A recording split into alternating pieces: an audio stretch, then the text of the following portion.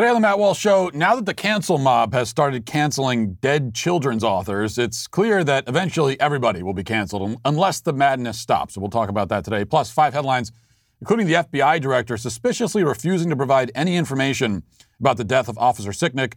Plus, Texas lifts all COVID restrictions, and Joe Biden says that maybe, if we're lucky, we can get back to normal next year. All of that and much more today on the Matt Walsh Show.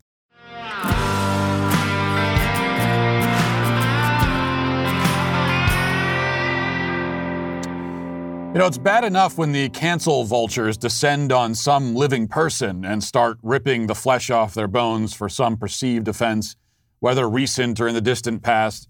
I hate that kind of cancellation about as much as a person could possibly hate anything, but still not as much as I hate the cancellation of the dead.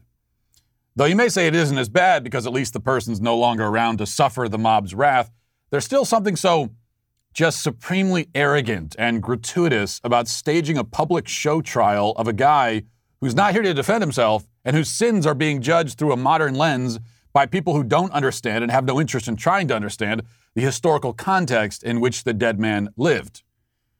But such is the fate of Dr. Seuss, as we discussed briefly yesterday.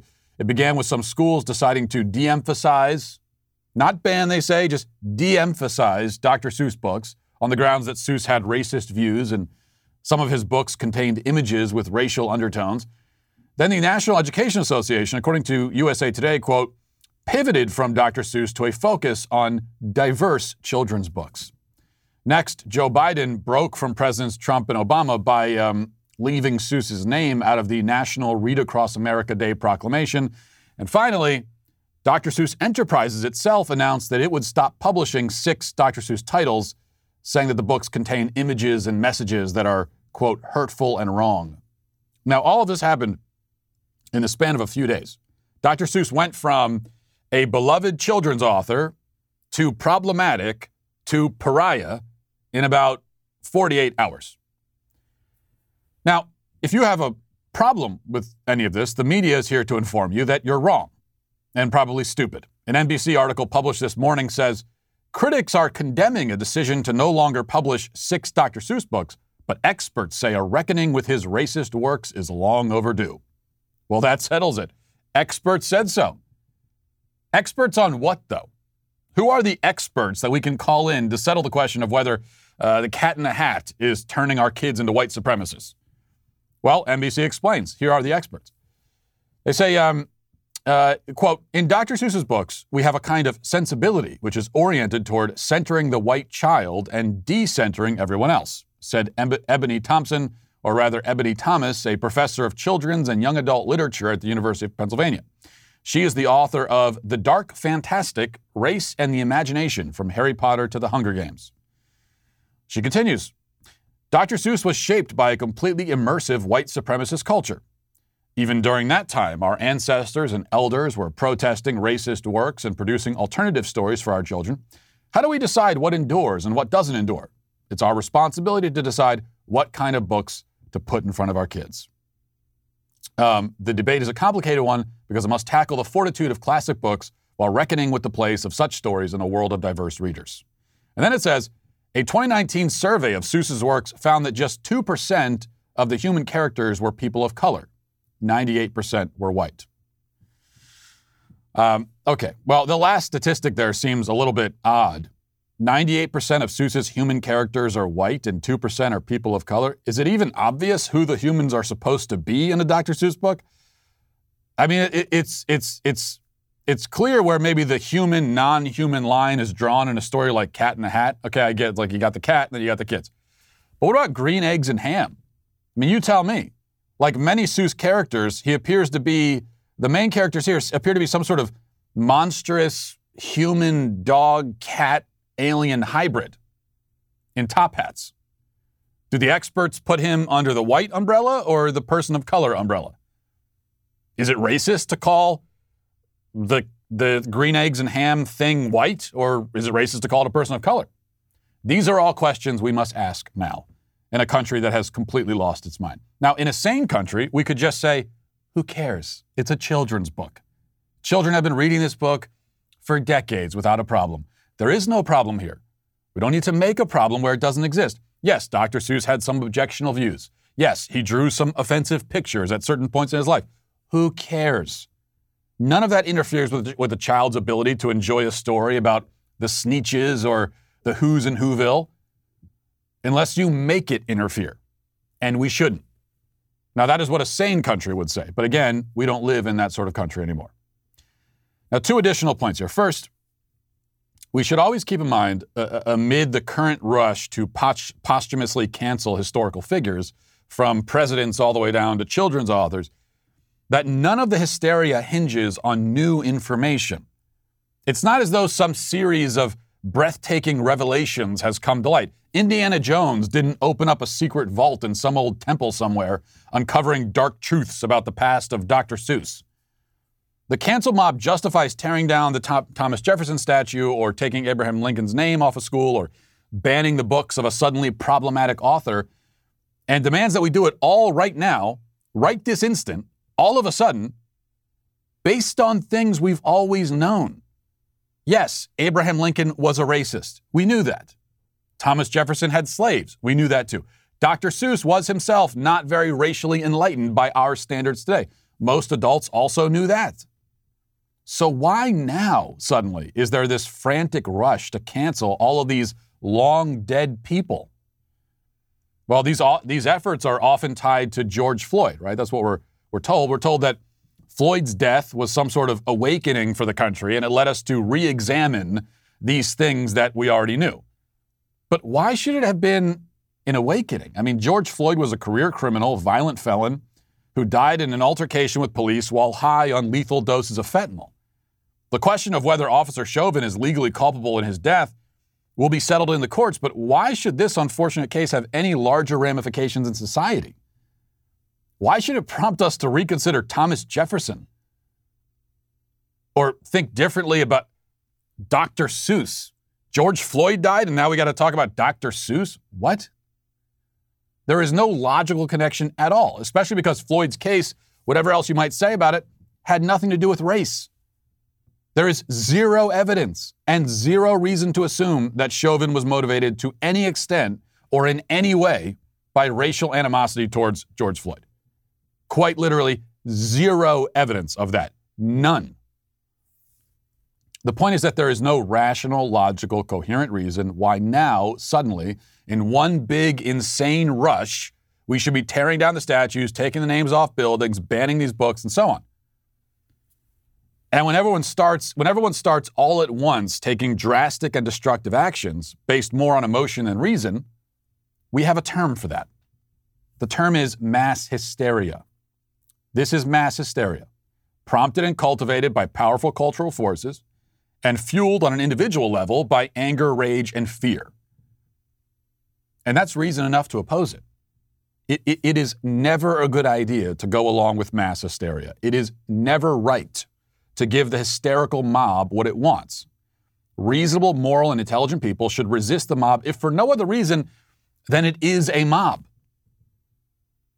Like I always say with these things, even if for some reason you don't like Dr. Seuss, even if you yourself have been ahead of this particular curve and you've been saying for years that we should cancel Dr. Seuss, you should still stand in disagreement and opposition to the mob. Even though they're saying what you agree with and have always said, you should oppose them because they are a mob. And they're not doing any of this for any good reason at all. It is all anger, hate, fear, cowardice. That is it. Second point.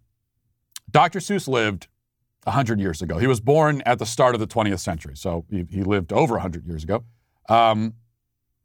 Did he have problematic views? Well, I don't even have to look it up on Wikipedia to answer that question. Yeah, of course he did. He lived 100 years ago. Every single human on Earth 100 years ago had views that would be considered problematic by our standards today. Every single one, with no exception. The vast majority of people who have lived on the planet for the vast majority of human history believed things that supposedly enlightened people in modern Western culture would find abhorrent today. In fact, most of the people currently living on Earth hold such views. And most of the rest of the people will be considered backwards bigots by the standards of the people living on Earth 50 years from now. So it's perfectly valid and worthwhile to examine what our ancestors got wrong and what they got right. And really, we might want to spend more time on the what they got right part of that equation, because they got a lot right. But it's totally absurd to broadly condemn everyone in history for committing the crime of being born before us. Every civilization has its moral blind spots, every single one. Now, you may think that we have none of our own, or that our blind spots aren't as bad, but you see, that's why we call them blind spots, because you don't see them or understand them fully. They're blind spots. Chronological snobbery, as C.S. Lewis described it, means that the present generation always thinks that it is the only enlightened generation to have ever lived. Now, Lewis made that observation about his own generation, and now, sort of proving his point, we condemn him and his generational peers as bigots barely more ethically advanced than cavemen. This is all driven by stupidity and arrogance. And so, we have two choices.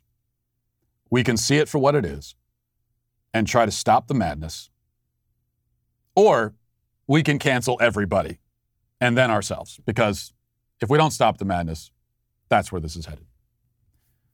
Now let's get to 5 headlines.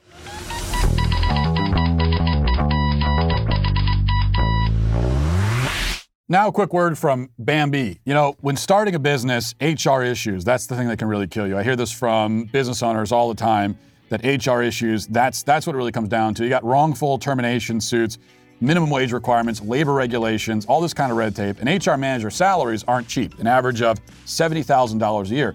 Bambi, spelled B-A-M-B-E-E, was created specifically to solve this problem for small businesses. You can get a dedicated HR manager, craft HR policy, and maintain your compliance, all for just $99 a month. With Bambi, you can change HR from your biggest liability to your biggest asset. Your dedicated HR manager is available by phone, email, real-time chat. They're always on call for you. From onboarding to terminations, they customize your policies to fit your business. And they're going to take this thing. It was a big hassle, big problem. They're going to make it a big strength now for your company. Month to month, no hidden fees, cancel anytime. You didn't start your business because you wanted to spend time on HR compliance. So this is why you need to go to Bambi.com/Walsh right now to schedule your free HR audit. That's Bambi.com/Walsh, spelled BAMBEE.com/Walsh. Well, on the subject of madness, I did want to mention this just right off the top. A tweet from the account Breaking 911. It says, just in, 2021 CPAC's, quote, Nazi stage was designed by Design Foundry, which is a company that has worked for Biden and MSNBC. 98% of the company's political donations have gone to Democrat candidates. So, I don't know if this is a Nazi company making Nazi stages. These are new questions that now need to be answered. Why was Joe Biden? Why are the Democrats working with a Nazi company? Why are they accepting donations from a Nazi? Oh, well, because they're not a Nazi company. It was simply a stage that looked like any other stage. Nothing suspicious or weird about it. And if you fell for the Nazi stage hoax, then you are, I cannot emphasize enough, extremely, extremely stupid. All right. Number one, FBI Director Chris Wray, who is really terrible and bad at his job, was testifying in front of the Senate Judiciary Committee when he was asked about the cause of death for Officer Brian Sicknick. Now, we've talked about this issue on the show several times, that we know that Officer Sicknick was at the riots on January 6th, and then he died, not at the riots, but later on, several hours later. The death has always been tied to the riots. We've always been told by the media, and originally even by the police, they said that, he died from injuries sustained. But we've never been told anything else about it. Like, what exactly were the injuries? What happened? How did he actually die? We've never officially been told that. But now the FBI director was testifying, was asked this question, and here's what he said. There's been conflicting reports about his cause of death. Have you determined the exact cause of death? And is there a homicide investigation?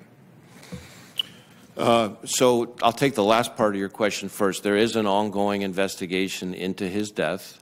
I have to be careful at this age, because it's ongoing, not to get out in front of it. But I certainly understand and respect and appreciate the keen interest in what happened to him. After all, he was here protecting all of you.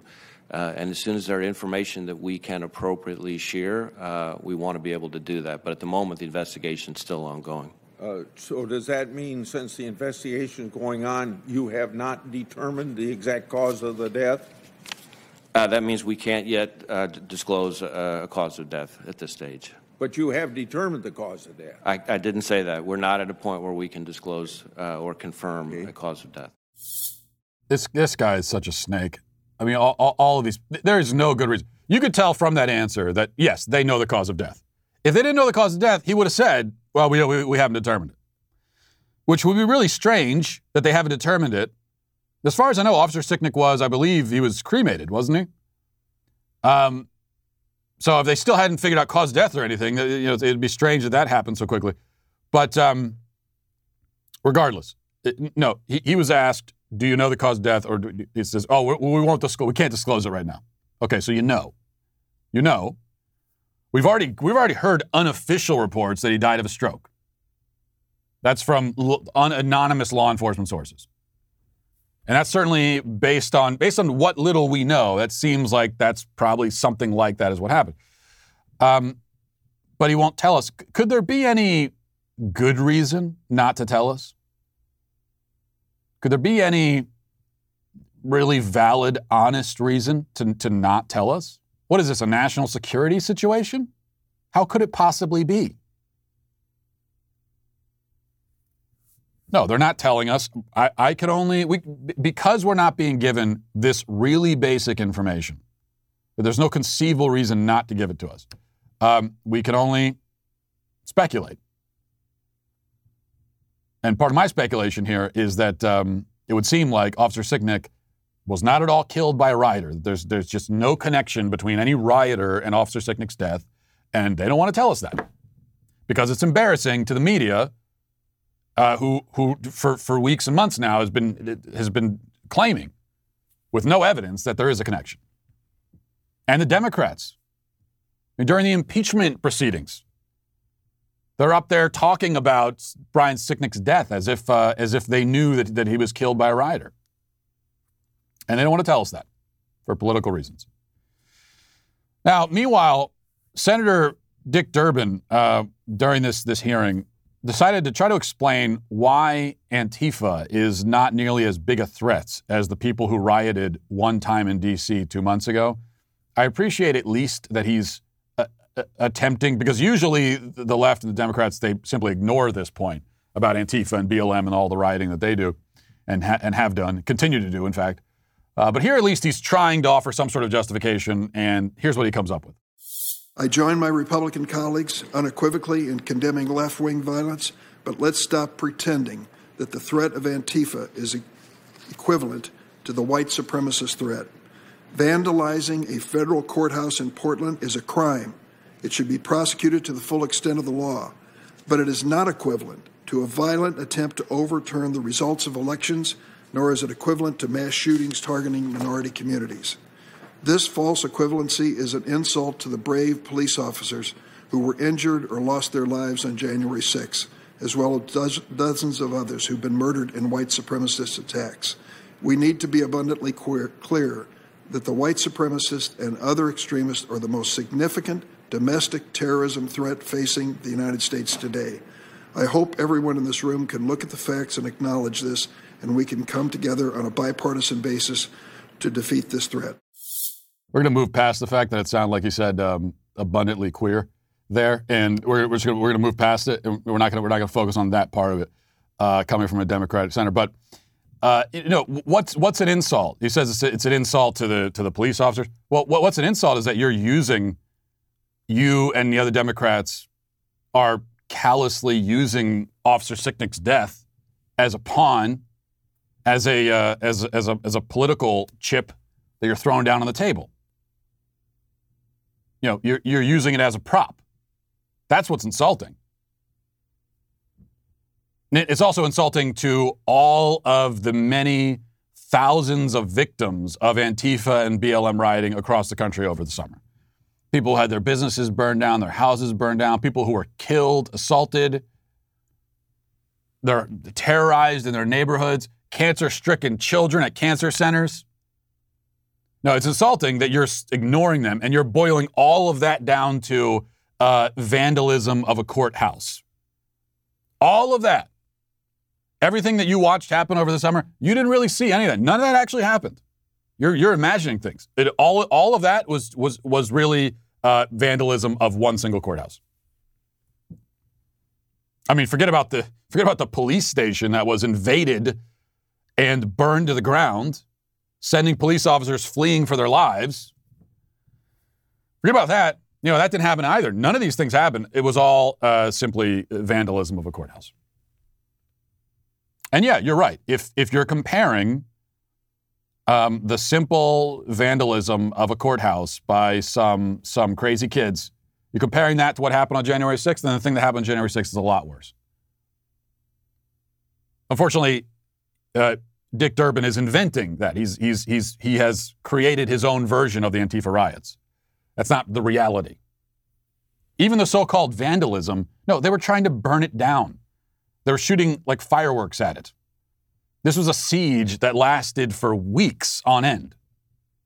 There's a lot more than graffiti even to that courthouse. But of course, the issue is not just the courthouse. And if you were to I say that at least Dick Durbin made some attempt to explain why January 6th was worse than the BLM rioting, whereas most Democrats will ignore the question. But he didn't really make any attempt at all when you listen to it, because he's not acknowledging what actually happened. And by the way, trying to overturn the results of the election, was there ever any chance of that happening? Was there ever even the slightest threat of that happening? All right, let's move on to number 2 here. Kamala Harris still has not commented on the Andrew Cuomo scandal. And that's, an issue because she had plenty to say, of course, about Brett Kavanaugh, about Donald Trump's sexual harassment accusers, and so on. She's one of the big believe all women people. And she hasn't said anything about the sexual harassment claims against Andrew Cuomo. Jen Psaki was asked about that, and here's what she said.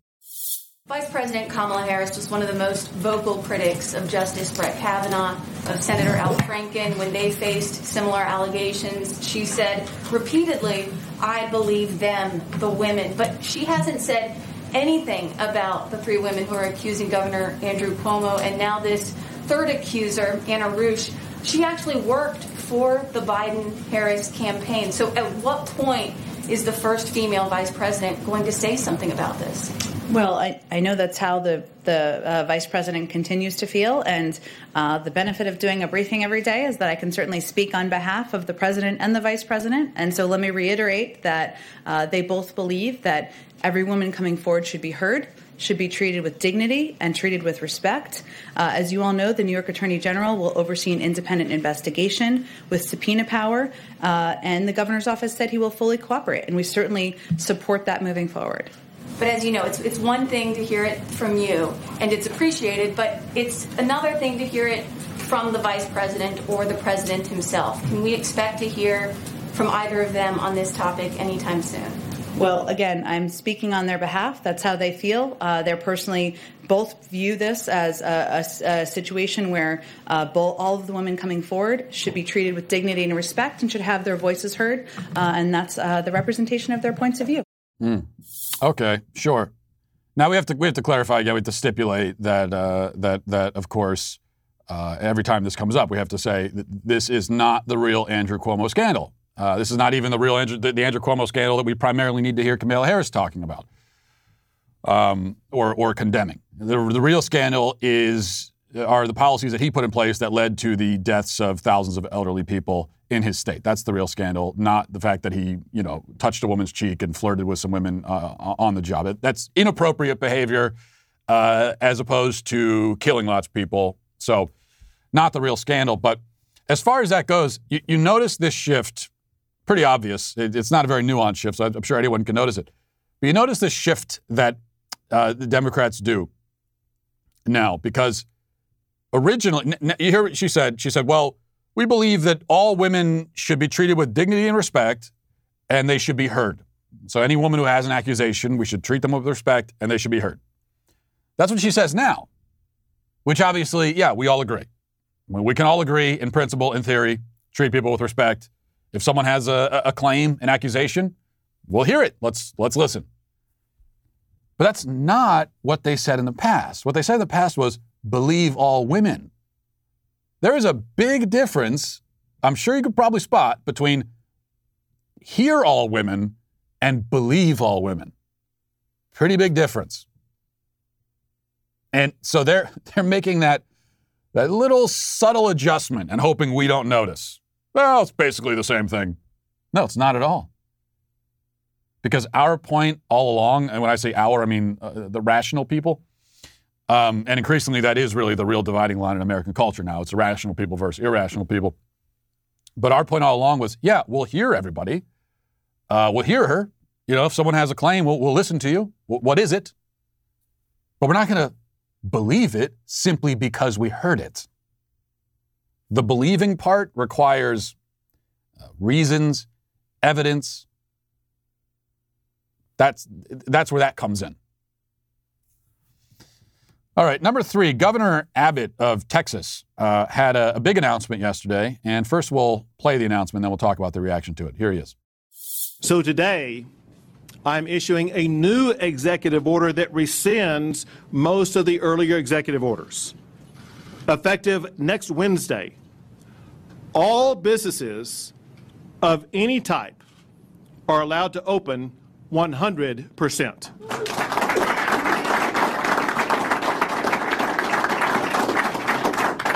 That includes any type of entity in Texas.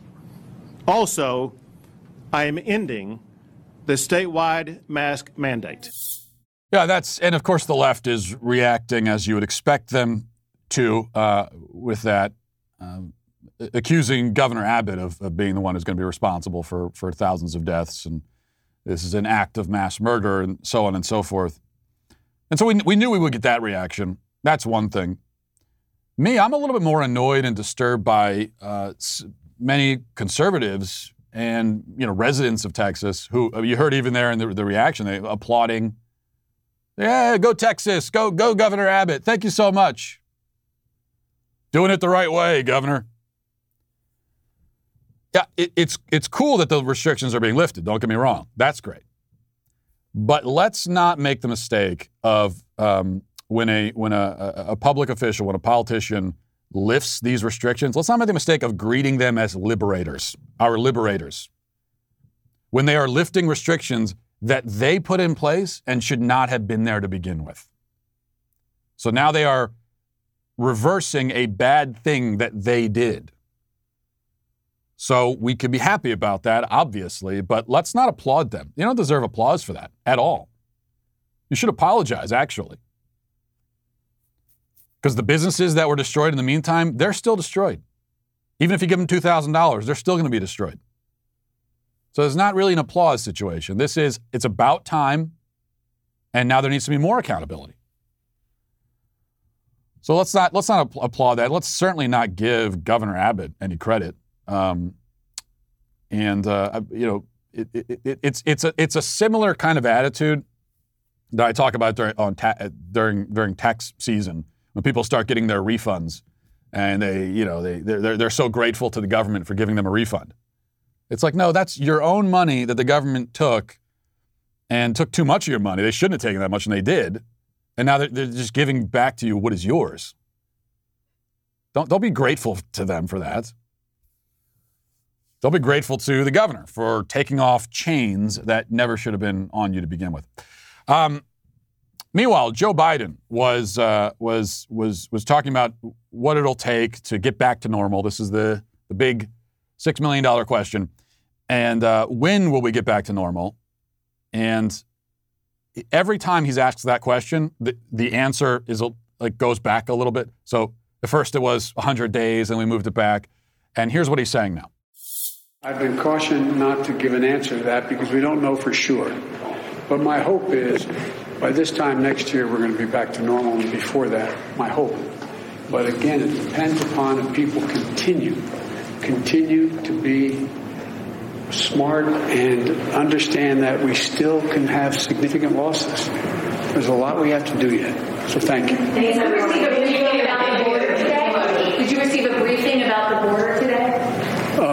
Yes, I did. What did you learn? A lot. Is there a crisis at the border, sir? Well, that was very specific. What I learned a lot. So this time next year, I think that's the first time we've heard at least that from Joe Biden, personally. Originally, it was 100 days. Any intelligent person knew that it was not really going to be 100 days, and now he's saying this time next year. All right, number 4 from the Daily Wire. It says, California's Assembly is slated to consider a new bill requiring department store children's sections to be largely gender neutral in order to combat prejudice and judgment against gender non-conforming children. Politico reported earlier this week, large retailers that sell toys, clothes, and other children's items in California would have to devote floor space to merchandise marketed to both boys and girls under a new bill. Stores would be able to sell the same products they do now, as long as they maintain some areas where shoppers can find all toys or clothes, regardless of gender-based marketing under the new bill.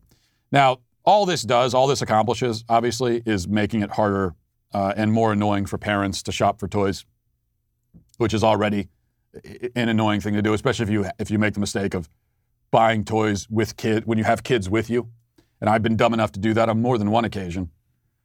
All you're doing is making it more difficult for a parent to find the toy that the kid actually wants. Because no matter what else we're told, the reality is the majority of kids, the majority of boys prefer toys that are associated with boys, and the majority of girls prefer the more girlish toys. Most of the time.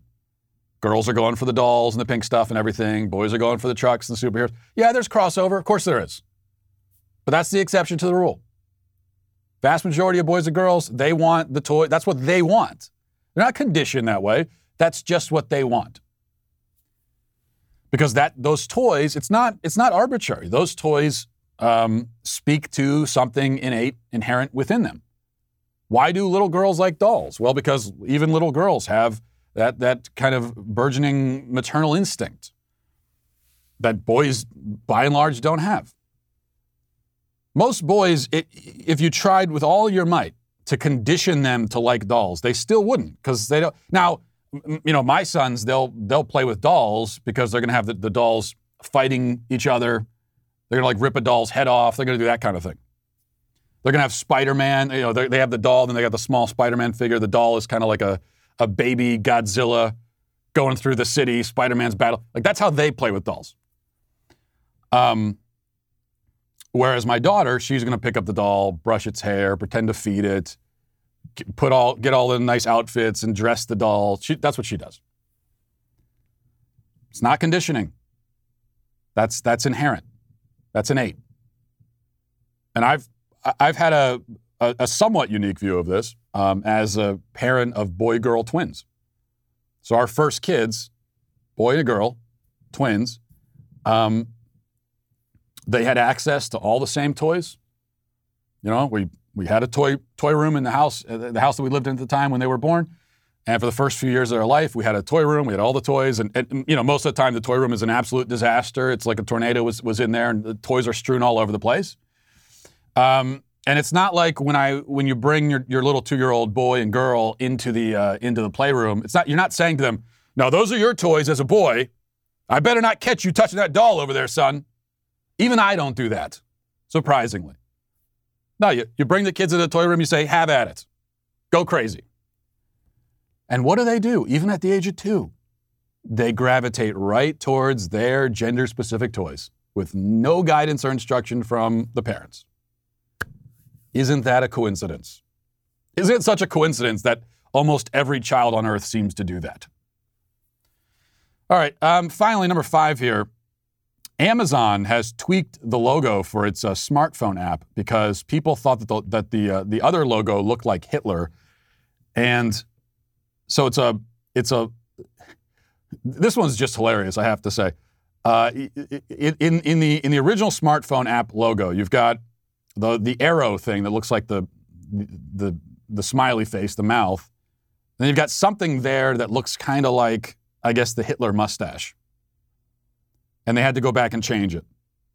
And on this one, I have to say, yeah, I can kind of see it. Obviously, we know the left, they're finding Hitler everywhere they look. They're finding Nazis everywhere they look. On that one, yeah, I can kind of see, I could see Hitler there. I'm not offended by it. It's hilarious. But I guess I won't blame Amazon for making the changes there. All right, let's move now to reading the comments. This is from Mr. S. Says, remember, kids, the slippery slope fallacy isn't a fallacy whatsoever. That's exactly right. I keep saying this till I'm blue in the face. There is no such thing as the slippery slope fallacy. There are slippery slope arguments that are made fallaciously. There are bad versions of the slippery slope argument. There are people arguing that something is a slippery slope when it really isn't. So that would be a fallacious slippery slope argument. But the slippery slope argument in and of itself is not a fallacy at all. All it is meant to do is to demonstrate how this thing will lead to another thing and then lead to another thing. And the reason that you're doing that is to try to point out the logical flaws in this course of action. So yes, thank you for that. Vladimir Putin, username, apparently a big fan of the show, says, I guess that wouldn't be a big surprise to the left, says, Mr. Walsh, what is the best board game and why is it Battleship? Battleship is the best board game? What are you, 8 years old? No, the best board game is Settlers of Catan. If you haven't played that game. That's also probably the nerdiest board game, which maybe is why I like it. But that's the best one without a question. Jacob Bauer says, Matt, who would win in a fight, a gorilla or a grizzly bear? Obviously a gorilla.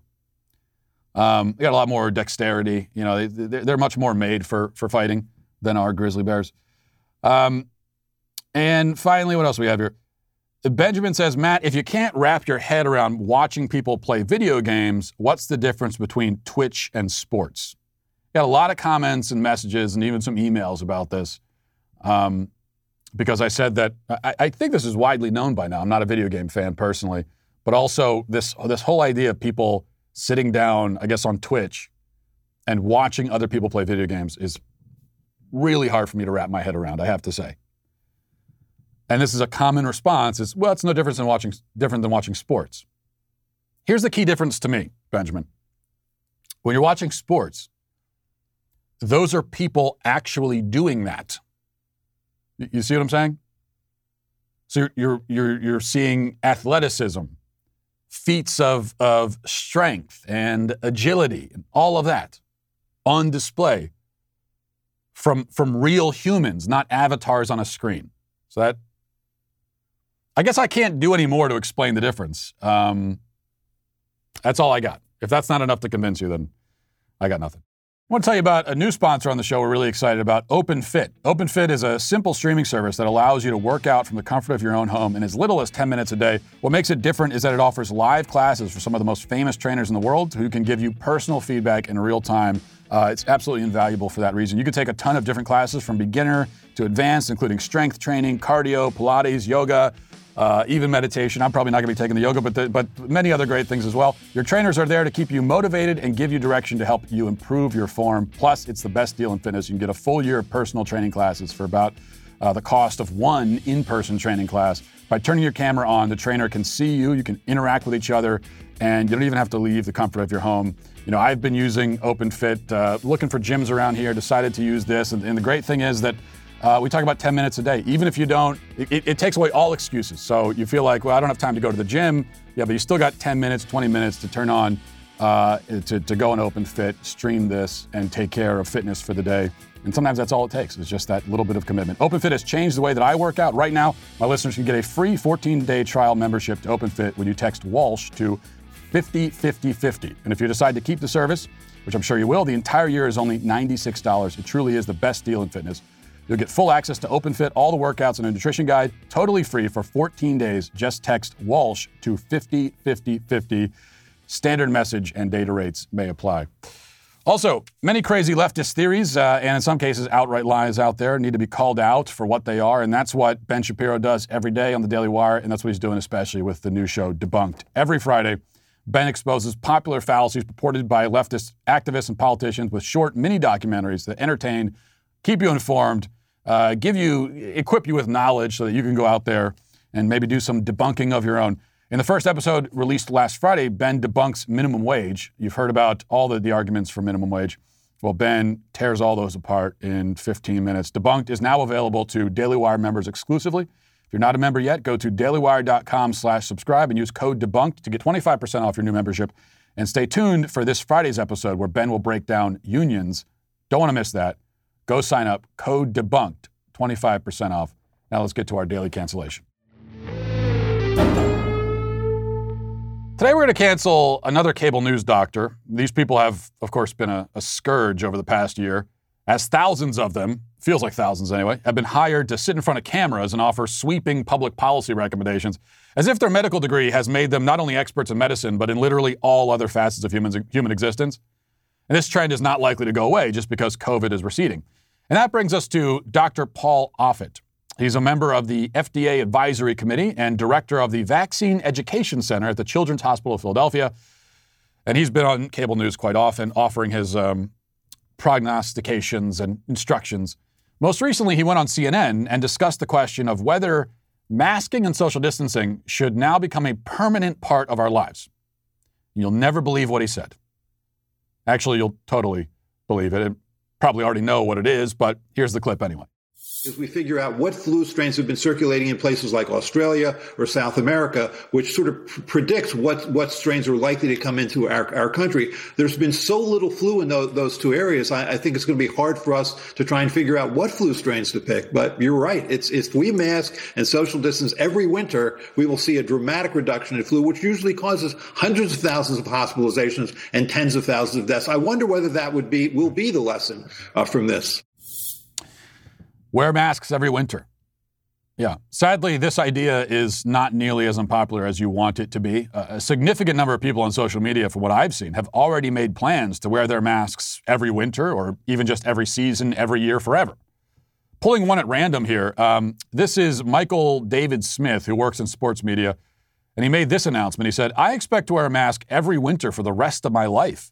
The flu is nowhere near as bad as COVID-19, but it still kills thousands of Americans every year, and wearing masks dramatically reduces the spread.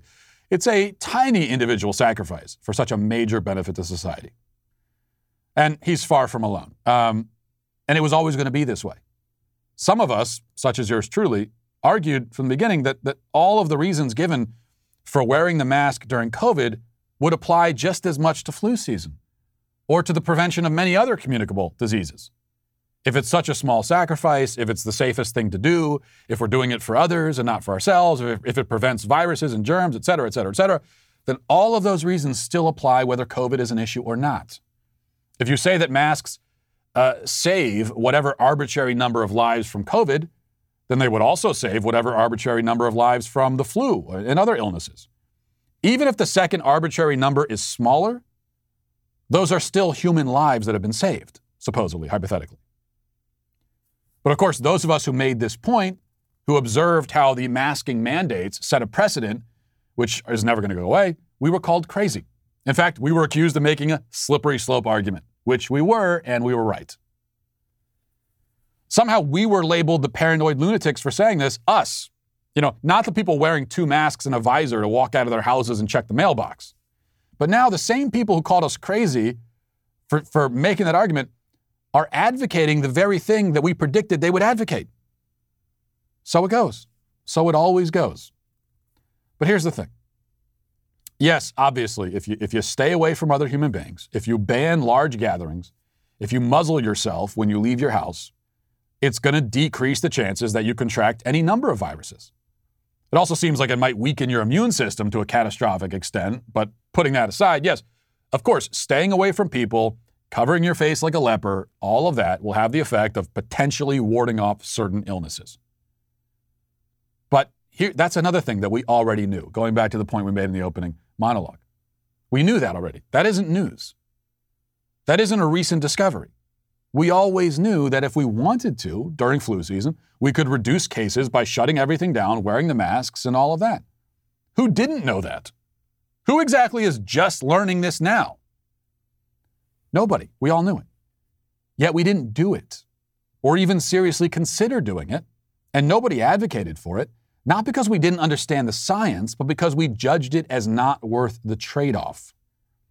We, until this past year, we all believed that living a normal human life was worth the risk.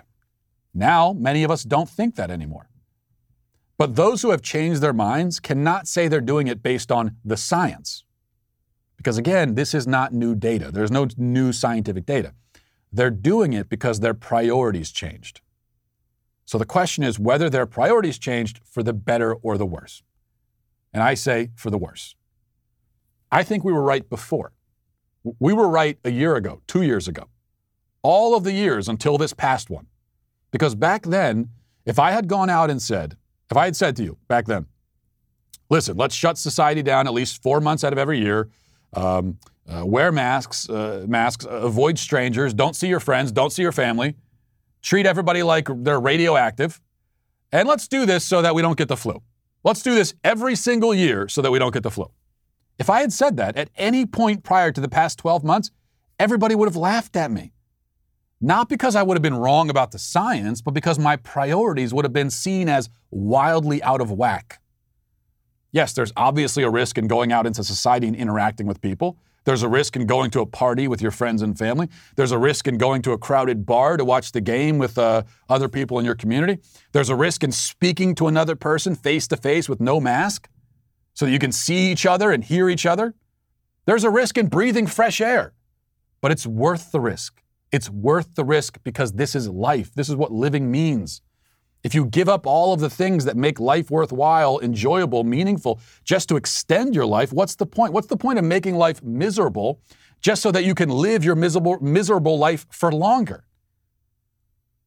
Is it crazy to say that speaking to another person face to face, that breathing fresh air when you walk down the street is so important that we should be willing to risk death to do it? Nobody thought it was crazy until now. Everybody thought the opposite claim was crazy. I think we had it right before. We were right the first time. Yes, it is worth it. It is worth it to risk death just to breathe fresh air. It is worth risking illness and death just so that we can go out into society and see other people's faces. Yeah, I believe that. Because that's human life. These are the things that make it human life and make it worth living. And that's why Dr. Offit and everybody advocating for permanent masking is, of course, canceled. And we'll leave it there today. Thanks for watching, everybody. Thanks for listening. Have a great day. Godspeed.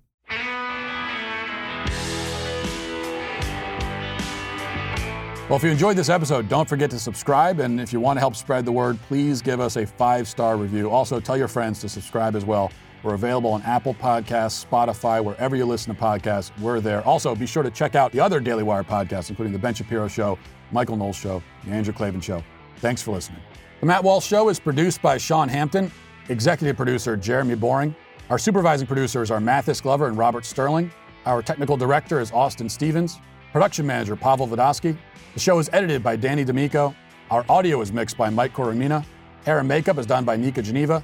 And our production coordinator is McKenna Waters. The Matt Walsh Show is a Daily Wire production. Copyright Daily Wire 2021. Today on The Ben Shapiro Show, 6 Dr. Seuss books are removed from circulation, and liberals make excuses for the newfangled book burning. That's today on The Ben Shapiro Show. Give it a listen.